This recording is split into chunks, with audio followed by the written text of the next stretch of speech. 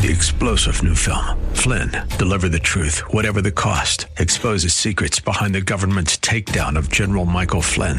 Flynn knew what the intel world had been up to. He ordered the first audit of the use of contractors. This set off alarm bells. He told the truth. He was the most dangerous person for Donald Trump to hire. They had to get rid of Flynn. Flynn, Deliver the Truth, Whatever the Cost. Available now. Watch it today. Go to salemnow.com. salemnow.com.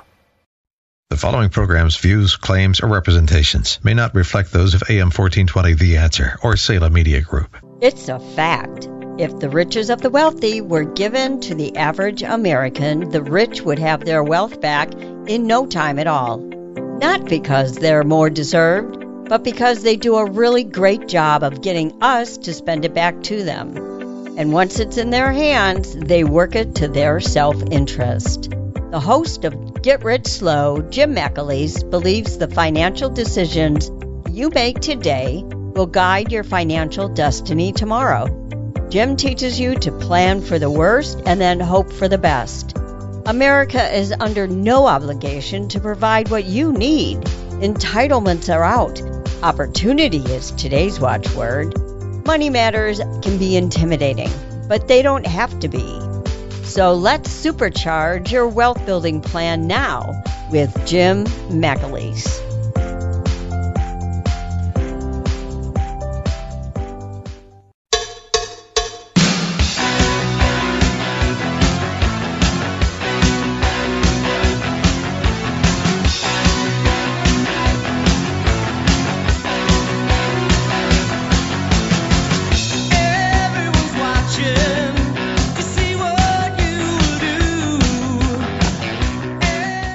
Good morning and welcome to Get Rich Slow.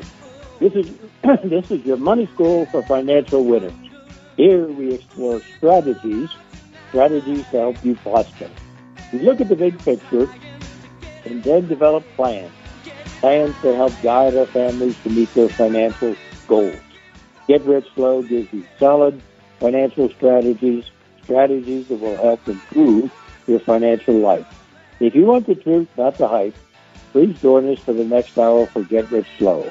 I'm Jim McAleese, certified financial planner and president of Cornerstone Consultants Incorporated, where securities and investment advisory services are offered through Next Financial Group Incorporated, which is a member of FINRA and Civic, and Cornerstone Consultants is not an affiliate of Next Financial Group. Well, good morning.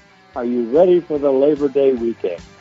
This is that long weekend that signals, in my mind, the end of summer. We're still trying to recall all the things that we did this summer. The summer just flew by in the wink of an eye. I didn't even see this Labor Day weekend coming. Yeah, now the kids are back in school, or they are either in indoctrination or getting ready to go back to school, whatever. And now you see that some people are starting to get ready for the fall. Don't worry. The fall doesn't officially start until September 22nd, so you do have time. And maybe there will be some more hot days, with temperatures in the 90s. I would bet on it, but the summer has been good with warm days, but very, very few really hot days. So I'd consider it to be a perfect summer. Some people will be traveling this long weekend, but some of us, probably most of us, will be trying to work off that long weekend list that's just a little bit longer than usual. And that's not to say that we won't find the time to relax and spend some time with family and friends, probably outside at the barbecue, but most of the time will be spent on things around the house, mostly outside if weather permits. This weekend, we'll need to get serious about planning any trips that we want to make before the cold weather. You can see from the airlines and stuff like that they're getting jammed up pretty rapidly, and also any major outside projects that need to be completed in the good weather. You have to take into account that getting hold of contractors and getting them scheduled and getting the job done before the cold weather is going to be difficult because there aren't that many of them. And to take our minds off those long to-do lists, we can take some time to check on our economy and seeing how that's affecting our investments. This week, global equities were mixed, but mostly down. In the U.S., the three major stock indices were down for the week, while in the U.K., the FTSE was down. And in the European Union, there was kind of give and take. The German DAX was up. I don't know how that was possible because, Russia is still turning the screws on the gas pipelines to Germany and shutting that pipeline down for more repairs and stuff like that. But the stock Europe 600 was basically down. So the DAX was up, and the stocks Europe 600 was down. Asia was mostly down. Japan, the Nikkei 225 was down. And in China, the Shanghai Composite, Hong Kong, Hang Seng were both down for the week. On Friday, the three major stock indices closed at, the Dow Jones closed at 31,318.44, and it was down 2.99% for the week. And the Standard & Poor's 500 closed at 3,924.26, and that was down 3.29% for the week. And the Nasdaq Composite closed at 11,630.86, and it was down 4.21% for the week.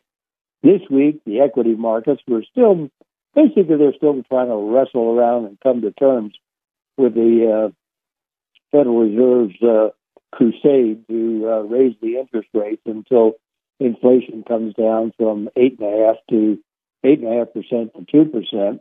And I guess on September 13th, we'll hear more about the latest CPI numbers. But right now, the CPI Consumer Price Index stands at 8.5%.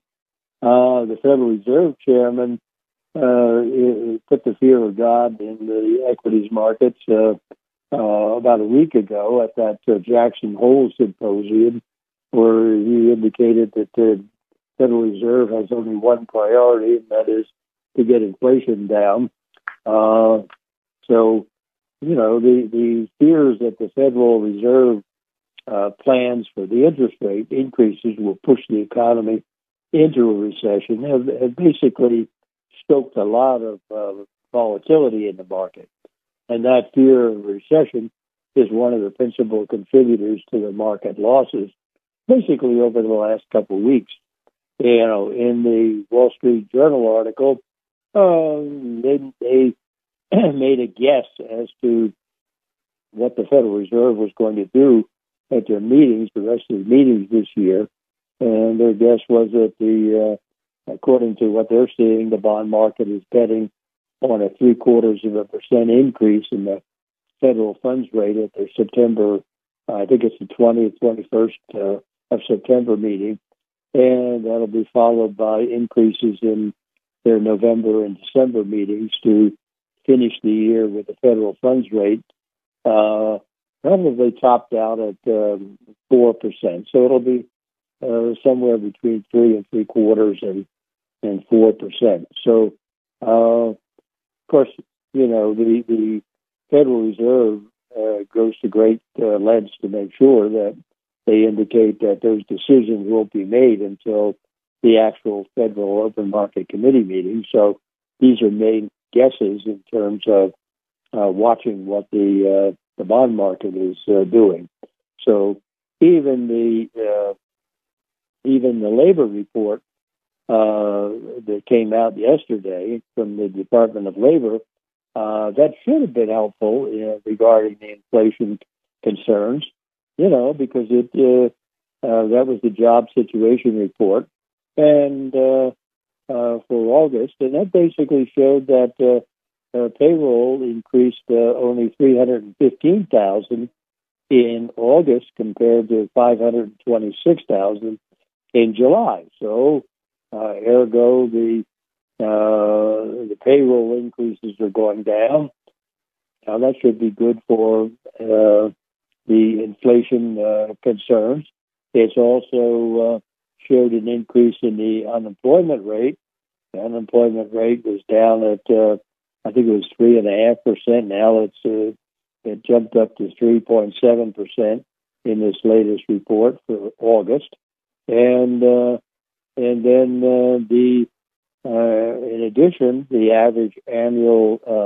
average hourly earnings for all private non-farm employees rose 10 cents an hour, or 0.3% for the month of August. So all those things should have been, and the 0.3% was down from the 0.5% raised in July. So all these things should have been good news in terms of fighting inflation. But investors looked at it and they said it's a kind of a Goldilocks report, in the sense that, hey, it looks good, not too hot and not too cold, but deemed that the report was not bad enough to offset the Federal Reserve's probable rate increase of, they're talking 0.5% to 0.75% at that September 2021 Federal Open Market Committee meeting. So I will talk about the details of that employment situation report later in the show. And also, there was another report that came out this week. It was the JOLTS report. What is it? The Job Openings and Allocation report. And that's basically the job offerings, and that comes out each month, and it tells you what job openings they were available for the last day in July. So that report indicated that the number of job openings in July increased 200,000 above the job openings in June. So they reported 11,239,000 job offerings, which is over, I think it's close to twice the number of unemployed people. So, so basically it showed that the labor market is still strong, and which the Federal Reserve looks at from the viewpoint of, we won't go, it's strong enough to handle a recession.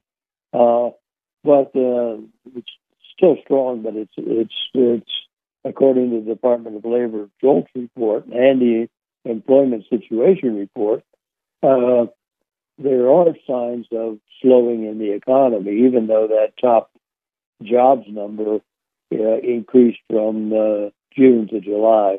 When you take a look at the numbers inside the report in terms of hiring of this month versus last month, then you see that the labor market is weakening. And another aspect of the economy that is going to affect us is the manufacturing. Manufacturing is going great guns all through the winter, and now it's basically slowing down. In manufacturing, we have two inputs. One is from the Institute of Supply Management, and basically the Institute of Supply Management they pulse the executives in the supply chain in terms of the manufacturing industries, and the question for them is how is this month compared to last month in terms of new orders, shipments,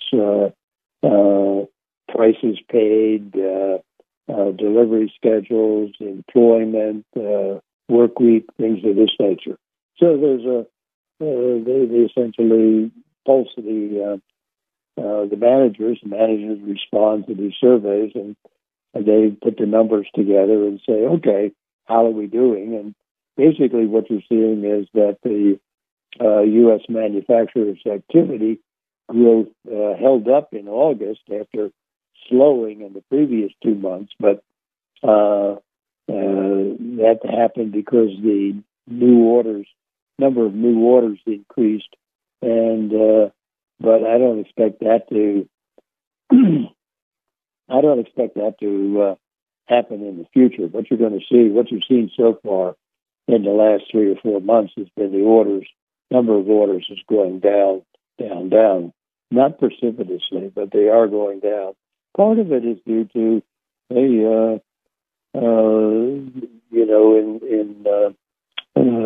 when we came back out of the COVID, when we were in the COVID, people were spending all their money on manufactured goods, but now that we're out of the COVID, people are finding other uses for their money, like travel and restaurants and eating out and things of this nature. So the money allotted to manufacturing is going down, and also the dollar, strong dollar, the dollar's up 15% in value over the last year. It's hurting our exports. So in any case, according to the Institute of Supply Manufacturing, they're seeing numbers that are at their lowest rate in more than 2 years. So manufacturing is coming down gradually, and these results were confirmed independently with the Standard & Poor Global Manufacturing Purchasing Managers Index, which utilizes an entirely different methodology.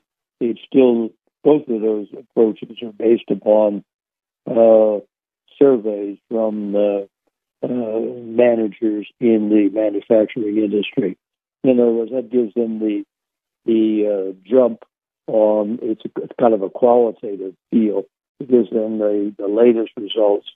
That'll be followed up with U.S. government reports from the Department of Commerce later, maybe a month later, in terms of the exact detail, the numbers to do decimal places and stuff like that. But they provide a qualitative number. And basically they're saying that the U.S. factory production was down for a second month running in August, and with demand for goods having now fallen for 3 straight months. So we're going to talk about the manufacturing situation later in the report too. The slowdown in the manufacturing goods was further verified by the Department of Commerce's monthly full report on manufacturer shipments, inventories, and orders for July. And that report showed that factory orders for manufactured goods decreased 1% in July, following 9 consecutive monthly increases. So what you're going to start to see is, what the Federal Reserve wanted was a slowdown in the economy. The economy is running too hot. They wanted to slow it down. So you're seeing the results already. You saw the results last week in terms of the home construction and also home sales. These increased interest rates are now, the 30-year mortgage rate has gone from 3%. I think the latest is 5.8%. So that's slowing down home construction. It's also slowing down home sales.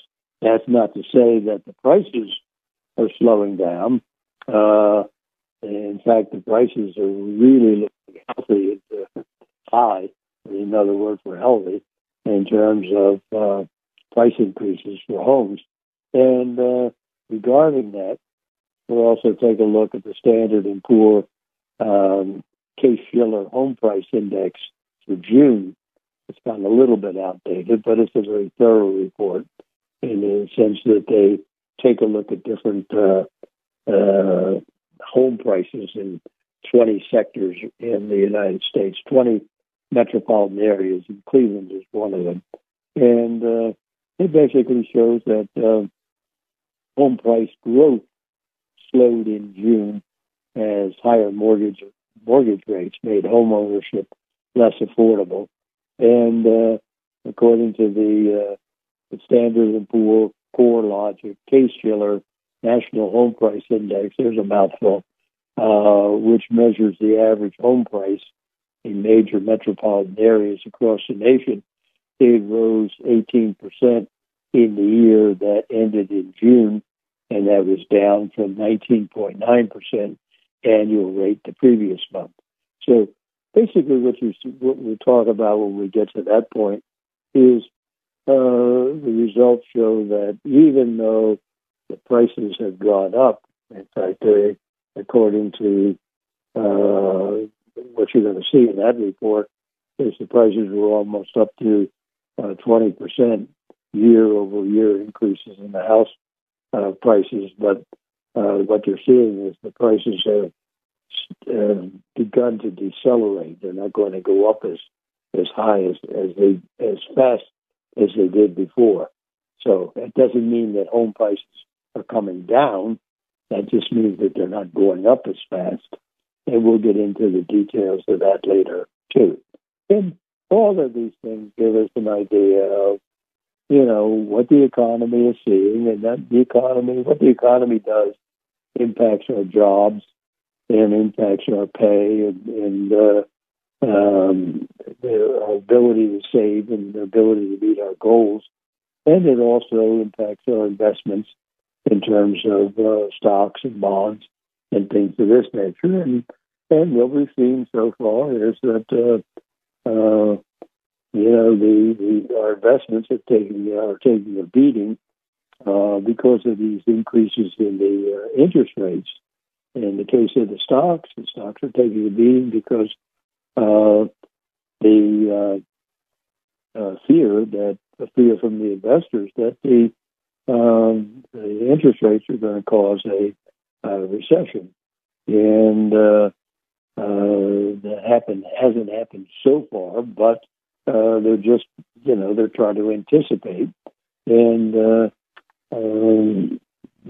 bonds are taking a beating strictly because as the interest rates go up, the value of the bonds suddenly the value of the bonds that are out there goes down, and that's because you're suddenly increasing the interest rates on the new bonds, and people take a look at the new bonds, the coupons on the new bonds versus the coupons on the old bonds, and they say, well, the old bonds, even though they're marked $1,000, and you're going to get $1,000 when you trade them in maybe 10, 15 years in the future, if you had to get rid of them tomorrow, they would be less.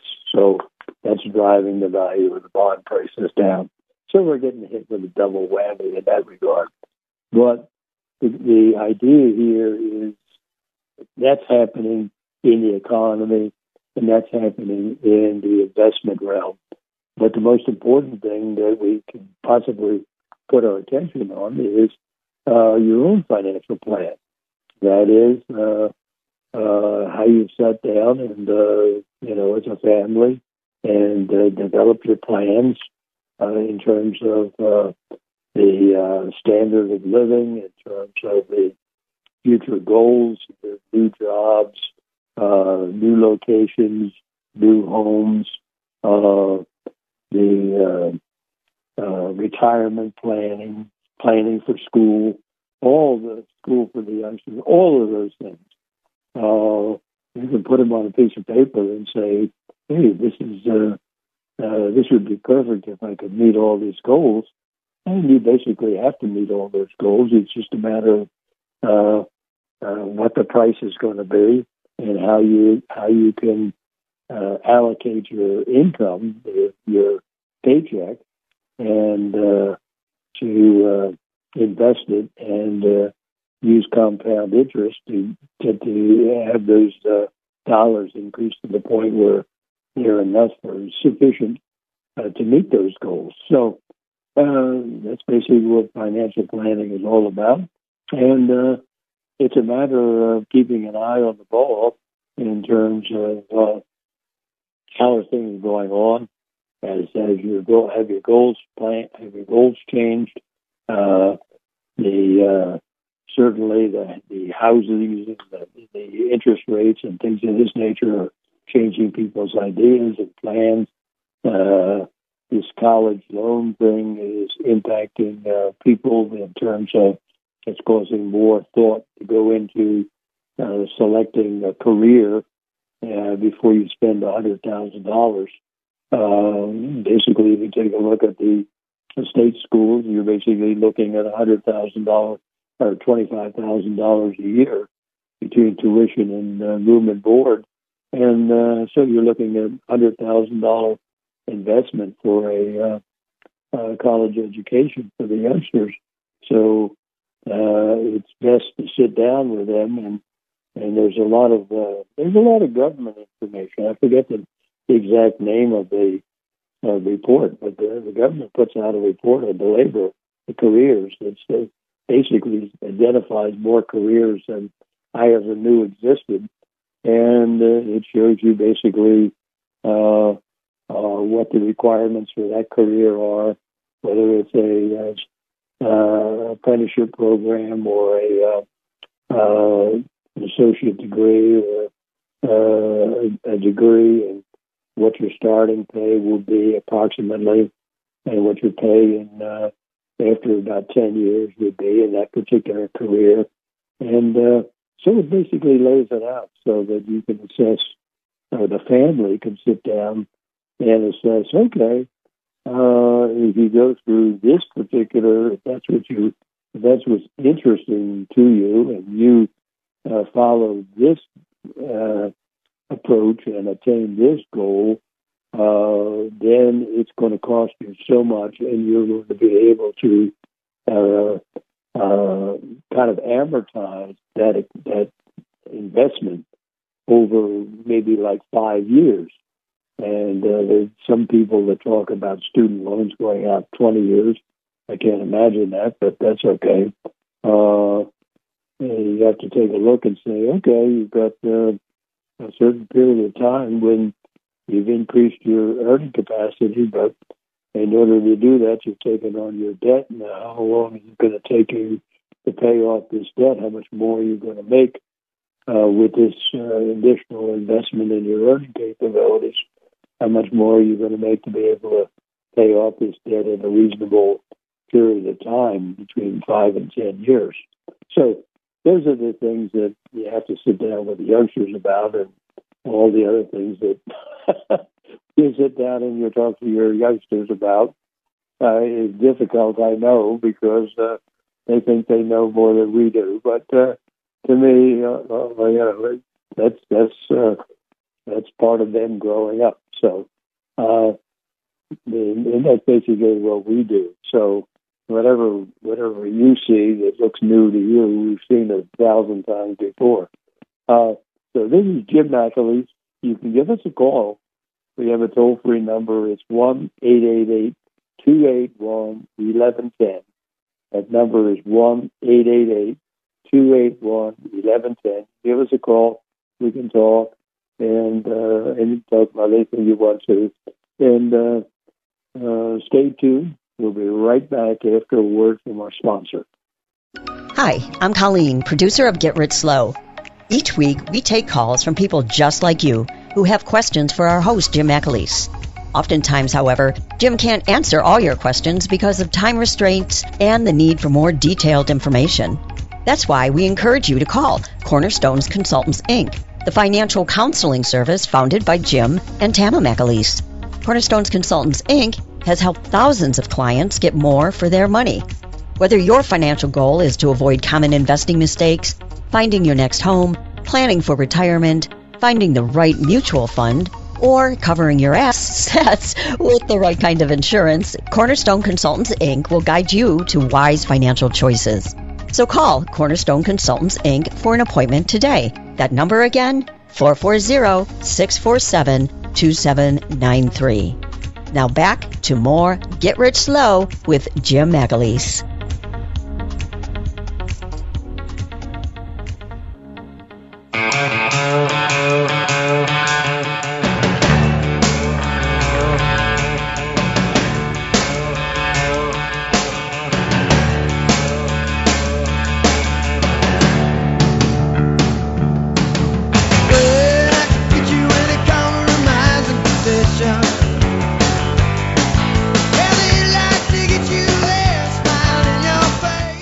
Welcome back to Get Rich Slow. This is your host this morning, Jim McAleese. You can give us a call over our toll-free number. It's 1-888-281-1110. Jim, Kelly gave us a call during the break. She called that number, and she has a great question. We have 401ks and IRAs, and she wants to know what different rules are there, if any, in taking required minimum distributions for the 401ks and IRAs. Okay, good question, because, hey, the basic rules, in all these retirement accounts, the basic rules are approximately the same, but there's individual specific rules for each one. The approximate thing is that the government does want to get its taxes back. It said, okay, you didn't have to pay for the taxes, but now we want our money, and we're happy to take it gradually from you. So the basic rules are similar. You just have to be careful about the differences. You generally must take your required minimum distributions from your traditional IRAs and your 401ks every year after you turn to age 72. And basically they all use the same IRS life expectancy tables to calculate that amount. So, but there are differences in how and when you take the money. So what you have to do, the first thing, you have to calculate your required minimum distribution. In other words, the government says, hey, you've had the money, we didn't tax it, but we do want to get our taxes back before we don't want to wait till you die at age 110. So we'd like to start getting our taxes back at age 72. And we're going to get them back in what they call a required minimum distribution. To calculate that required minimum distribution, that's the amount you have to take out of your retirement funds. They add up the balances of your traditional IRAs as of December 31st of the previous year, and they divide that by a number from the IRS expectancy table, and then you have to take the money out of your traditional IRAs, and you can take it out of one of the traditional IRAs, or you can take it out of each one of the IRAs, or you just portion it across the whole thing. But it basically boils down, when you become 72, there's a number that you divide your retirement amount in your accounts as of 12/31 of the previous year, and that number is gives you approximately a little bit less than 4% to start with when you're 72, and then that number gradually increases as you become older. For instance, it might be approximately 4% when you start at age 72. By the time you get up to be 85, it might be 6.5%. And by the time you get to be, 100, it might be up to 15 or 20%. So it gradually increases as you get older. So what you do is for the IRA, and just gather them together, your tradition. I'm talking about your traditional IRAs. And those would be the ones you socked away at $6,000 or $7,000 a year, or your rollover IRAs. You divide it by that number from the life expectancy table. And then for your 401ks, you have to calculate the required distribution separately for each 401k account. In other words, you can't scramble up all if you work at 3 different places in your career and you got 3 different 401k accounts, you can't scramble them up. You just got to take it out from each one. And there's required minimum distribution for each account. And basically, your administrator, your 401 administrator, they'll automatically send you the required amount, and you'll know what the number is. And basically the question that comes up a lot of times is, hey, what happens if I'm still working? In other words, if you're still working at age 72, you still have to take your required minimum distributions out of your traditional IRAs, and you do have to take it out for your required minimum distribution out of your 401ks, but you don't have to take the required minimum distribution from the current employer's 401k. And so after you leave your job, so if you're still working, you got a 401k at work, you don't have to take the required minimum distribution from that 401k. But if you got other 401ks from other corporations, then you got to take them from those. Once you leave that job, then you do have to start taking your required minimum distribution. Also there's another restriction. If you own the company, you have to take the required minimum distributions out of the company's 401k. And by own the company, I mean if you own more than 5% of the company.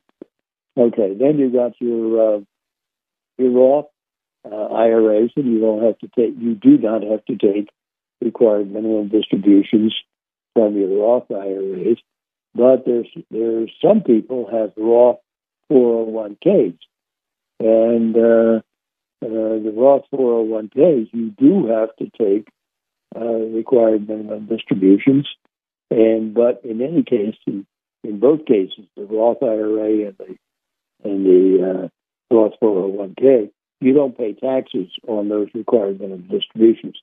In other words, the government says you got to take it out of those retirement accounts and you got to put them into an after-tax account. We call it the Bill Gates tax account. So the place where you're going to start to see capital gains taxes and things of this nature in the future. So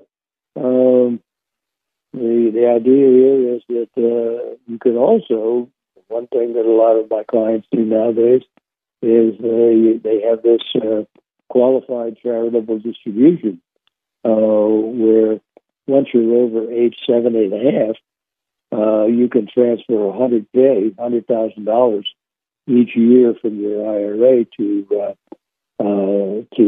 charity, tax free, and wouldn't that be great?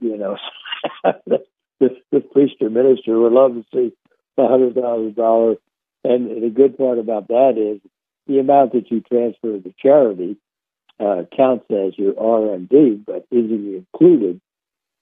not included in your adjusted gross income. So that's the great part about it. In the old days, if you wanted to give money to charity from your retirement account, you'd have to take the money out as part of your required minimum distribution. And then if you wanted to say, well, I want to give $2,000 or $5,000 or $10,000 to the church or something, synagogue, you'd have to pay taxes on that money that you took out of the retirement accounts, and then you give after-tax money to the charity. Okay, now they've simplified it and said, hey, if you take out the money, you make sure that the money goes directly to the charity, not through you, but from wherever your brokerage account or the mutual fund that goes to the charity. And that counts as part of your required minimum distribution, but you won't pay taxes on it. For an example, if you had to take out $20,000, and that was your required minimum distribution, and you wanted to give $5,000 to the church or a charity, you just fill out some forms, and that the $20,000 would come out. $5,000 of that would go to the church or charity, and the other $15,000 would go to you, and you'd have to pay.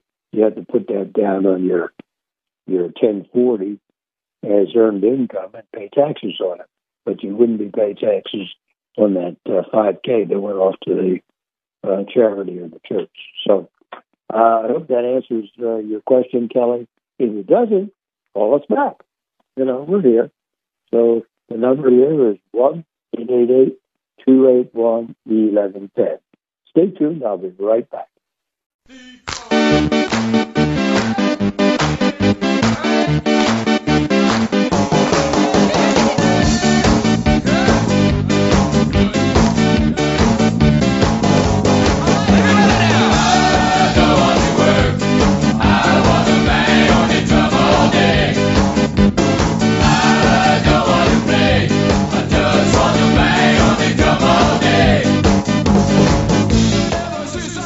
Welcome back to Get Rich Slow. This is your host this morning, Jim McAleese, and you were just listening to my theme song.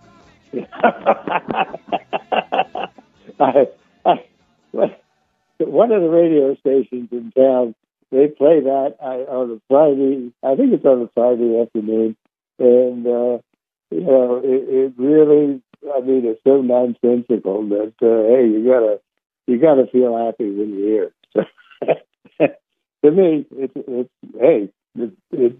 gets you ready for the weekend. And let's talk about some of the things we talked about earlier in the show. That was the employment situation report that came out from the Department of Labor, and that essentially takes a look at the jobs, the payrolls increases that happened during August. And so yesterday, the Department of Labor, they put out the employment situation report for August, and the report showed that U.S. employers added slightly more jobs than forecast, and the unemployment rate rose from its 5-decade low. So it basically shows that non-farm payroll increased 315,000 in August, following the 526,000 jobs created in July. So, and the month before, in June, it was 293,000. So in June, 293,000. The payroll increased by 293,000. In July, 526,000, and then in August it came down to 315,000. So, the original estimate for that, the guesstimate or estimate, was 290,000. So it did exceed it. In addition, the total non-farm payroll employed for both June and July were revised downward. In other words, originally in June, the job situation reported the increase in payroll was 398,000. They revised that down to 293,000. And in July, they originally reported 528,000, and they revised that down to 526,000. So basically, the combined reduction showed that we had 107,000 fewer jobs than originally published for June and July. And basically, we're seeing that so far this year, including August, the average monthly increase has been 441,500 jobs per month, which is pretty healthy. Last year, it was 555,000.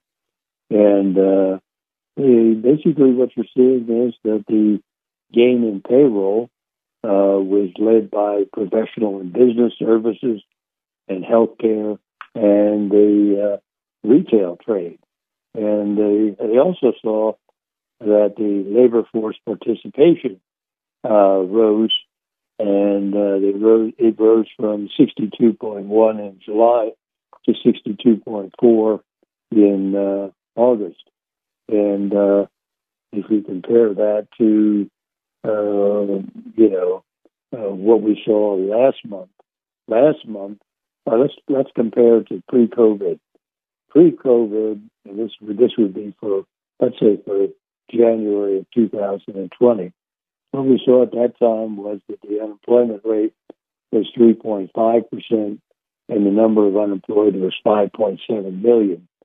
And last month, for July, we saw that unemployment rate go down to 3.5%, and we saw the number of unemployed go down 5.7 million. So in July, the economy had achieved all the losses that we saw during the COVID, and we come back up to snuff there.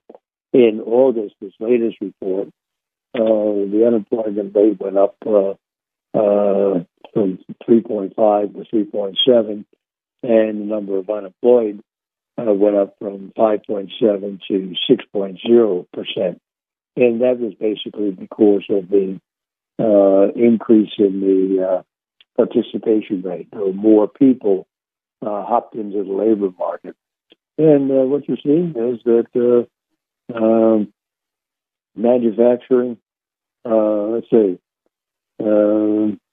non-farm payroll increased 315,000 in August, and professional and business services added 68,000 jobs, and computer systems, in that 68,000, computer systems design and related activities accounted for 14,000, management and technical consultants 13,000, architectural and engineering services 10,000, scientific research and development 6,000.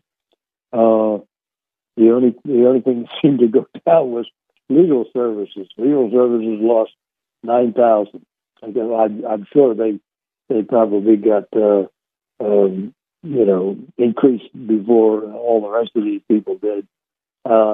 Healthcare employment rose by 48,000 in August, and of that 48,000, 15,000 were physician offices, 15,000 was in hospitals, and the other 12,000 was in nursing and residential care facilities. So basically what you're seeing is that healthcare has added 412,000 jobs over the year. And despite that, they're still below the February 2020 level by about 37,000 jobs. Another place, retail sales added 44,000, and they've added 422,000 jobs over the last 12 months. And of the 44,000, general merchandise stores added 15,000, food and beverages added 15, health and personal services 10,000, building material and garden supplies 7,000. Manufacturing employment added 22,000, with durable goods predominating with an addition 19,000. The non-durable goods, you've got a lot of mechanized, you got a lot of robotics and machinery and the mechanized in the non-durable goods. That's food preparations, and oil refining and plastics and things of this nature. So financial activity added 17,000 jobs. Wholesale trade added 15,000. Mining added 6,000 jobs. And what you're seeing in mining is that fracking, they're getting back to fracking in the Texas area. And basically what they're seeing is that, there's a big demand for oil and natural gas. And the 6,000 jobs are mostly involved in the fracking operations supporting those. Leisure and hospitality. Leisure and hospitality has been bulking up, and in August, they only increased by 31,000. What you're seeing right now is if you go to a restaurant, things of this nature, the restaurants are having one hell of a time in terms of they've got a lot more customers than they're used to, pre-COVID, or COVID, comparing it to COVID times. They got a lot more customers, a lot less help, and they're in the midst of training. They're training now. They're training the servers, they're training the bartenders, they're training the cooks. So it's a nightmare operation if you're trying to manage one of these restaurants. So leisure and hospitality, they only increased 31,000, and they've been averaging monthly gains of 90,000 for the first 7 months of the year, but they're still down 1.2 million jobs since if you compare it to February of 2020. So what you're seeing is that the average hourly earnings for all employees in private non-farm payrolls, that increased 10 cents per hour to $32.36. That was an increase of 0.3% for the month and 5.2% over the last 12 months. And with employment increasing like the economy, the report is bad news for the Federal Reserve in terms of stamping out inflation by raising the interest rate. The job just got harder, meaning that there's people are becoming employed, people are having money to spend, people are spending it. So good news for us, bad news for the Federal Reserve, and bad news for our investments.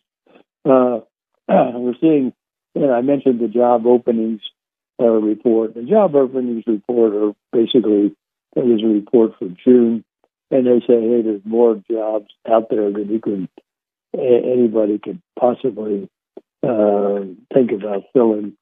And then there's the Institute of Supply Management. And the Institute of Supply Management basically says that that the U.S. manufacturing sector grew in August. They came down. What they do in that particular instance is they grind all these comments from the executives in the manufacturing industry. They grind them all up, and they come up with an index number.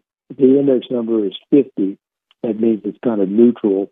We're not expanding. We're not contracting in manufacturing. If it's greater than 50, manufacturing is expanding. If we're less than 50, the industry is contracting. And what they're showing is that it came in at 52.8. And what you're seeing is some of the respondents, computer and electronics people say demand from customers is still strong, but much of that is because it's still fear of not getting products due to constraints. So this is Jim McAleese. This is you Get Rich. Okay. All right. Okay. Well, let me tell you about some of the other comments we heard in terms of the people that responded. The chemical products people said sales in target business softening month over month, and it's down 12% by revenue. The inventories are increasing. Another thing, transportation equipment, strong sales continue. The impact of the chip shortage is slowing, and the decreasing COVID-19 resurgence in Asia is now affecting production more than chips. According to petroleum and coal products, supply in most groups is slowly increasing, but demand appears and it appears to be outpacing, causing prices to either stabilize or increase.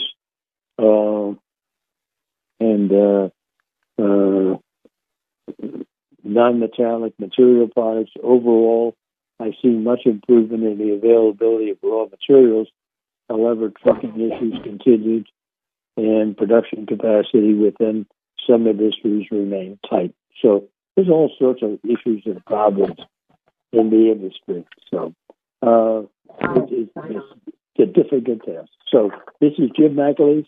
Stay tuned. I'll be right back.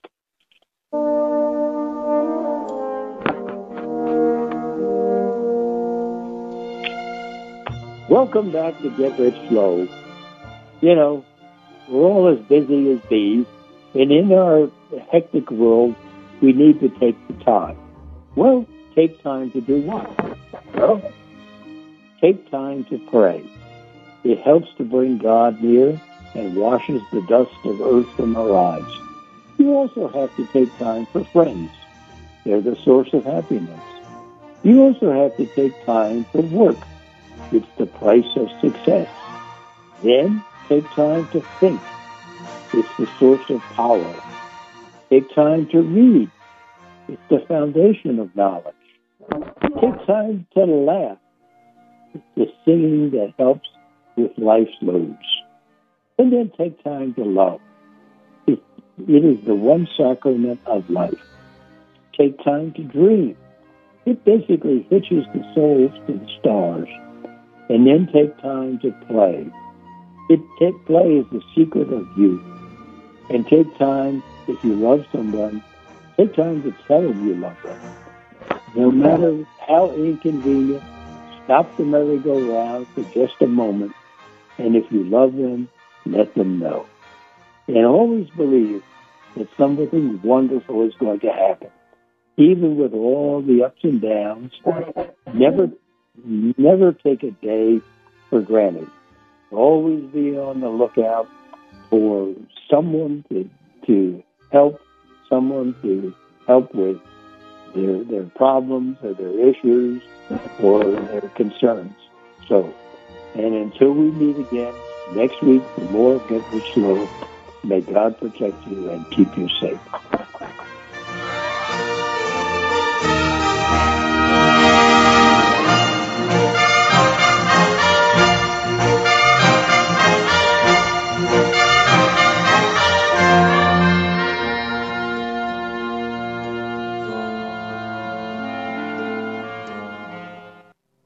You've been listening to Get Rich Slow with Jim McAleese of Cornerstone Consultants, Inc., located at 47149 Bursley Road, Wellington, Ohio, 44090, where securities and investment advisory services are offered through Next Financial Group, Inc., a member of FINRA and SIPC. Cornerstone Consultants, Inc. is not an affiliate of Next Financial Group, Inc. The materials Jim shares is not intended as an offer or solicitation for the purchase or sale of any security or other financial instrument. Past performance does not guarantee future performance. All the views expressed are those of James McAleese and Cornerstone's Consultants, Inc., and not those of Next Financial Group, Inc. Next Financial Group does not provide tax advice. The S&P 500 is a market cap weighted index composed of the common stocks of 500 leading companies in leading industries of the U.S. economy. The Dow Jones Industrial Average is a price-weighted index of 30 actively traded blue-chip stocks. To make an appointment with Jim regarding your own finances, call 440-647-2793. That number again, 440-647-2793. Jim will be back with Get Rich Slow next Saturday morning on 1420 WHK with more common sense finance strategies for financial winners.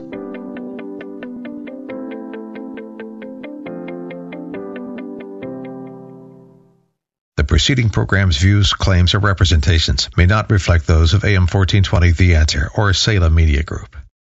Three-star General Michael J. Flynn, head of the Pentagon Intelligence Agency, knew all the government's dirty secrets. He was one of the most respected generals in the military. Flynn knew what the intel world had been up to. He understood its funding. He ordered the first audit of the use of contractors. This set off alarm bells.